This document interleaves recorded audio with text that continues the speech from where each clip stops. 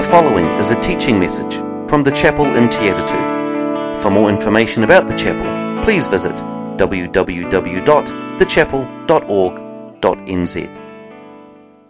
After 4 weeks of working our way through the story of Jacob deceiving Isaac so as to take the blessing intended for Esau, with Esau now vowing to kill Jacob once their father has died, and that's something they expect not too far away. So we return to the story this morning with Jacob is on the run. At the suggestion of his mother Rebekah and under the instruction of his father Isaac, Jacob is going to head north to Paddan Aram, to Rebekah's family, to Abraham's family, and there he inspects to find a wife. And so we now pick up the story in verse 10. Jacob left Beersheba and set out for Haran. When he reached a certain place, he stopped for the night because the sun had set. Taking one of the stones there, he put it under his head and lay down to sleep. He had a dream in which he saw a stairway resting on the earth and its top reaching to heaven, and the angels of God were ascending and descending on it. Back in Genesis 28:5, Isaac had sent Jacob on his way. And then the following verses 6 to 9, we saw that thinking going through in Esau's mind, leading up to the point in which he married one of Ishmael's daughters. But as we come back to verse 10, we're now back on the day of Jacob's departure. Some suggest that immediately that Isaac had told Jacob to go up north, that Jacob left town that day, but I don't find anything in the text to suggest that it was that immediate. There would clearly be a sense of urgency. His brother was threatening to kill him, but his brother wasn't threatening to kill him for a little while until after his father had died. And so urgently and instantly are not exactly the same thing. There was an urgency, but not an instancy. Instantly, he would have dropped everything and left town.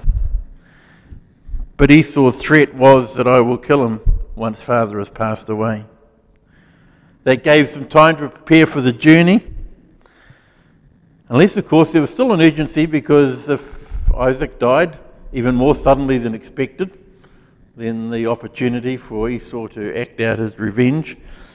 Or maybe Esau's anger would continue to boil away and he would just step forward anyway and say, forget about waiting till my dad. And so I believe there was an urgency in the departure, even if it wasn't the same day. In fact, I think it wasn't the same day. I think it gave him time to think what he was going to do, put some things together. And I imagine him waking up early, before the sun rises, gathering a few things, getting out of town before Esau realizes that he's actually leaving,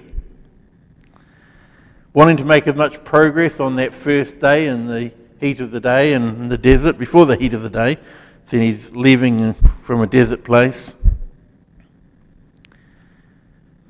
and wanting to put as much distance between himself and his brother Esau on that day. Up until this point, we've had two blessings that have been proclaimed. There was a blessing that Jacob stole. May God give you the heavens dew and earth's richness, the abundance of grain and new wine. May nations serve you, peoples bow before you. Be Lord over your brothers, and may the sons of your mother bow down to you. May those who curse you be cursed, and those who bless you be blessed. That's the blessing that he stole.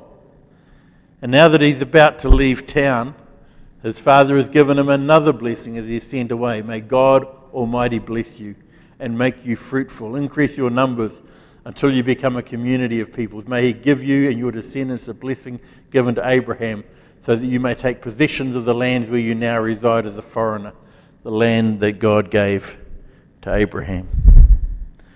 He has been given blessings for provision, for people, for prosperity, and for property. And here he is on his first night heading north, and he's all alone, far from home, far from those he loves, and with only the things that he can carry. When God has spoken blessing on your life, don't expect it to fall on your lap. On that journey, God not only wants to give you some things, far more importantly, He wants to teach you some things. God is far more interested in who you are than in what you have or what you do. Jacob is to become the father of 12 sons, each one who will become the patriarch, the father of one of the 12 tribes of Israel. But right now he is self-centered, deceitful, and easily led or misled. And he's alone on the run. God clearly has some work to do. As the sun begins to set, Jacob has covered about 65 kilometres. And finding a place to rest for the night, he takes a stone as a pillow and lies down to sleep. I'd have to be pretty tired to sleep with a stone for a pillow. As he sleeps, he has a dream and he sees a stairway, the base resting on the ground nearby, and the stairs stretching up into heaven. You know, dreams are really strange things. Some are especially strange. Certainly my dreams are strange, confusing, and very random. But some dreams are different. Last week I mentioned the many Muslims in Gaza who are having Jesus appear to them in dreams. And I read a little bit more this week, saw another posting, and apparently there's an underground Christian missions group operating in Gaza, helping particularly men who have lost their families to get out to safety. And as they do that, they're praying for them and opening the Bible with them, reading the Bible to them. And it was that group who that next night had 200 men, at least 200 men, who saw Jesus appear to them in a dream. God continues to speak to people in dreams, and not just to Muslims. And on this occasion, the dream of Jacob is vivid and real and life-changing. Many, when reading this report, note the significance that the angels are ascending and descending. We often think of angels as being mainly in heaven and coming down to earth on assignment.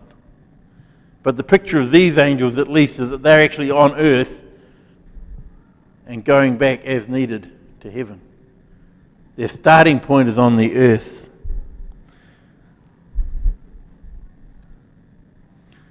The only other time this imagery appears in the Bible is in John chapter 1 verse 51, where Jesus says, "Very truly I tell you, you will see heaven open and the angels of God ascending and descending on the Son of Man." In Hebrews 1:14 we find the rhetorical question, are not all angels ministering spirits sent to serve those who will inherit salvation? It says all, which means if they're serving those who are to inherit salvation, that's not a job they're doing in heaven. That is a job they're going to do here on earth. I believe we would be wrong to focus our attention, as some do, on the angels, because they're created beings and we're repeatedly told not to worship them. But I think our faith is poorer if we ignore their reality and presence in our world today. In Hebrews, the writer says, "Do not forget to show hospitality to strangers, for by doing so, some people have shown hospitality to angels without knowing it." So much could be said, and so many stories could be shared about the presence of angels in our world today. But for now, we return to Jacob's dream and this stairway with angels ascending and descending. And there above it stood the Lord. And he said, "I am the Lord, the God of your father Abraham, the God of Isaac. I will give you and your descendants the land on which you are living. Your descendants will be like the dust of the earth, and you will spread out to the west and to the east and to the north and the south. All peoples on earth will be blessed through you and your offspring. I am with you, and will watch over you wherever you go, and I will bring you back to this land. I will not leave you until I have done what I have promised. Jacob has received this blessing from his father Isaac, but now he receives this blessing directly from God himself. The God of Abraham and the God of Isaac now gives this promise to Jacob. His descendants will be like the dust of the earth. All people on earth will be blessed through you and your offspring. And then there's that return to the land and the promise of God's presence wherever you go. And when Jacob awoke from his sleep, he thought, surely the Lord is in this place, and I was not aware of it. He was afraid and said, how awesome is this place? This is none other than the house of God. This is the gate of heaven.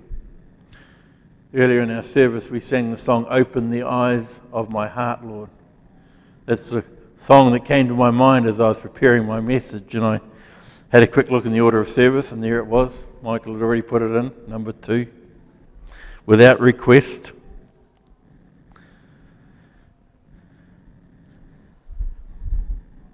It's been said that we want to be a church that's centered on the Word of God, and that is absolutely true. And by that usually we mean on the written Word of God, the Bible. But my prayer is that we would also be a church centered on Jesus, the living Word of God. Not just a historical Jesus, although he is that. Not just the Jesus that is the center of a list of belief statements. But I want this church to be centered on the living, life-changing presence of God. The presence of Jesus. In Matthew 18, verse 20, Jesus says, where 2 or 3 are gathered in my name, there I am in the midst of them. Not just a theological idea, but Jesus as an experienced reality.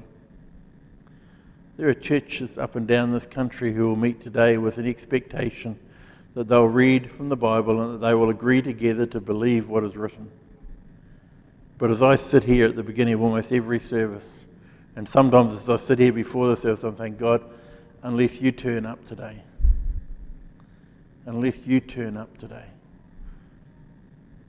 this is kind of pointless. Now, it's not pointless. We can encourage one another in all sorts of ways, but unless God is present, unless our relationships, our worship is centered on him. Because when it is, we'll go, and I've had those Sundays, surely the Lord was in this place. How awesome is this place? This is none other than the house of God. This is the gate of heaven. I want people to come and to say they came into this place and they encountered God. Not that they learned about God. Not that they gained more information about God, but they met with God in this place. And so that's the experience in this place, in this setting where Jacob is spending the night. Early the next morning, Jacob took the stone that he'd placed under his head and he set it up as a pillar and poured oil on top of it. And he called that place Bethel, though the city used to be called Luz. Then Jacob made a vow saying, if God will be with me and will watch over me on this journey that I am taking, and will give me food to eat and clothes to wear, so that I return safely to my father's household, then the Lord will be my God, and this stone that I have set up as a pillar will be God's house. And all that you give me, I will give you a tenth. So Jacob takes a stone on which he'd rested his head that night, and he stands it up as a permanent reminder, the monument a testimony to this was the place where I met with God. And the name of the place is Bethel. El is the name for God. Bethel, the house of God. Jacob has another 630 kilometres thereabouts to take before he arrives in Padan Aram. And it'll be 20 years before he passes back this way. But this moment is life-changing. God has promised to be with him, a companion, a provider, and a protector.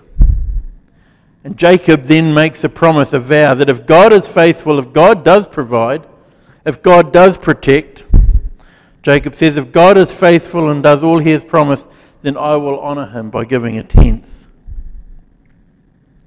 You know, we give to God in acknowledgement of his faithfulness, his promises, his provision, his protection. You can't read about giving a tenth and not think about tithing. You know, someone said to me recently, do you preach on tithing? And I said, only when it comes up in the book. And this is the second time it's come up in the book. You remember Melchizedek came out to meet Abraham. And he came out and he brought out bread and wine to celebrate Abraham's victory. And Abraham gave a tenth to Melchizedek, the priest of the God Most High, creator of heaven and earth.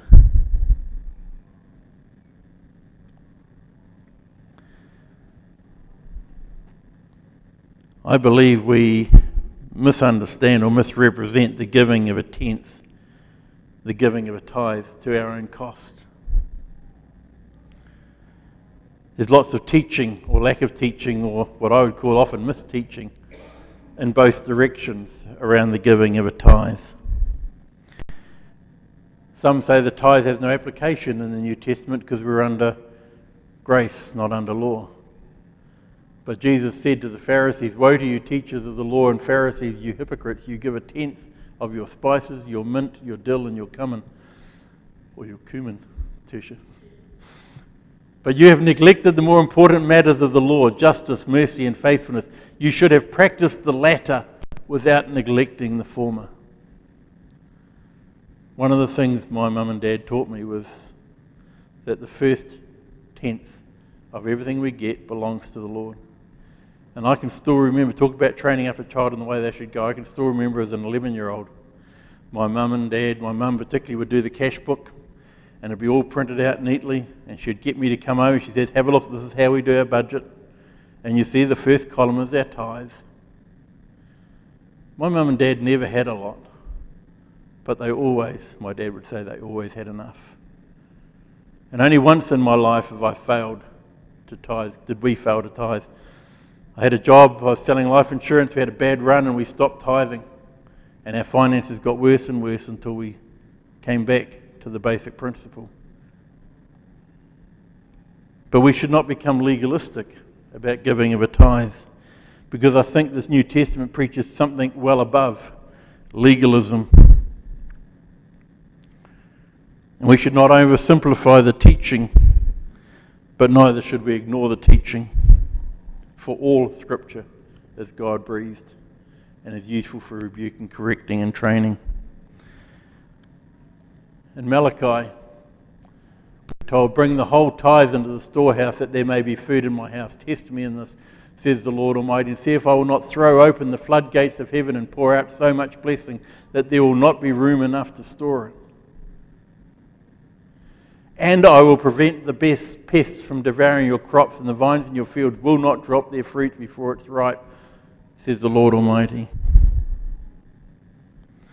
And as I read that, I think of God's promise to Jacob of provision and protection. And God promises us provision and protection. I will be your provider. I will be your protector. Now, if you've got questions about tithing, because I'm not going to go in the whole thing today, and I think the problem we do with tithing is we make it one small statement and we make it very legalistic. But I've got a Bible study series here. I've taught this over the years. It's designed to be used in a discovery format, but you can take it home, read it, just read. But you'll get a holistic understanding of what the Bible has to say about money. And if you think money is a problem, understand, I think they say that Jesus spoke more about money than he spoke about prayer. It's a scary thought for those of us who don't like to talk about money in church. But you see, for me, the principles of our finances are actually the principles of discipleship. See, Jesus put it this way: for where your treasure is, there will your heart be also. It's not about the money. It is all about your heart. And those principles outlined there are principles of discipleship. That money just simply makes it easy to understand where it's coming from and where it's going to. Have I just messed up my message? You see, a moment ago, it was surely God is in this place. How awesome is this place? This is none other than the house of God, the gate of heaven. And the next minute it's like, don't forget to give a tenth. But you see, the problem being is when I read the passage, that's not my transition. That's not my transition. That was Jacob's transition. As he's lying there and all he can afford for a pillow is a rock.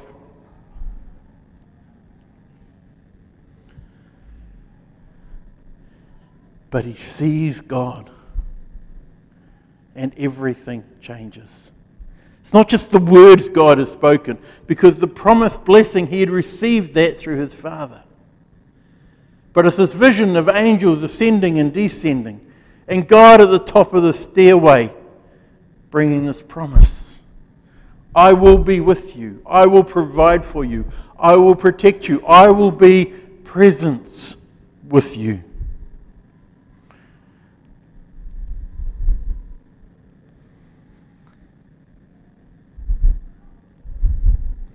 The New Testament sets a standard for our response to the presence and the promises of God. And it's not a tithe. In 1 Corinthians chapter 6, verses 19 to 20, we're told, you are not your own. You were bought at a price. Therefore, honour God with your bodies, with everything you are. And then in Romans 12, we've used this verse so often. Therefore, in view of God's mercy, offer your bodies as living sacrifices, holy and pleasing to God. This is your reasonable act of service, or your true and proper worship, depending on your translation. You see, when you actually meet God, and Ashley's illustration was perfect earlier about the gold. Because it's not about one encounter with God, but every time you encounter God, he does something new and fresh in your life. And that's why I don't want a church that we come together and we sing some nice songs and we have some nice Bible readings and we go home, I've learnt something this morning. I want a church where we come together and every Sunday we encounter God afresh. Through the worship, through the prayer, through the reading of the Word, through our interaction with one another. And something of that encounter challenges us and reminds us that God is present. And he is my provider. He is my protector. And what can I do but give him all that I am? See, again, my dad didn't tell me about the 10%. He said, tithing's not about 10%. It's the fact that God lets you keep the other 90. It's all his. It all belongs to him. Therefore, I pray that we would encounter him, that we might learn to give him all that we are. Because this community doesn't need a church that knows how to give 10%. This world will be changed when we have a church of people who know that they've given God everything. God bless you. Thank you for listening to this message from the chapel in Te Atatu. For more information about the chapel, please visit www.thechapel.org.nz or email info@thechapel.org.nz.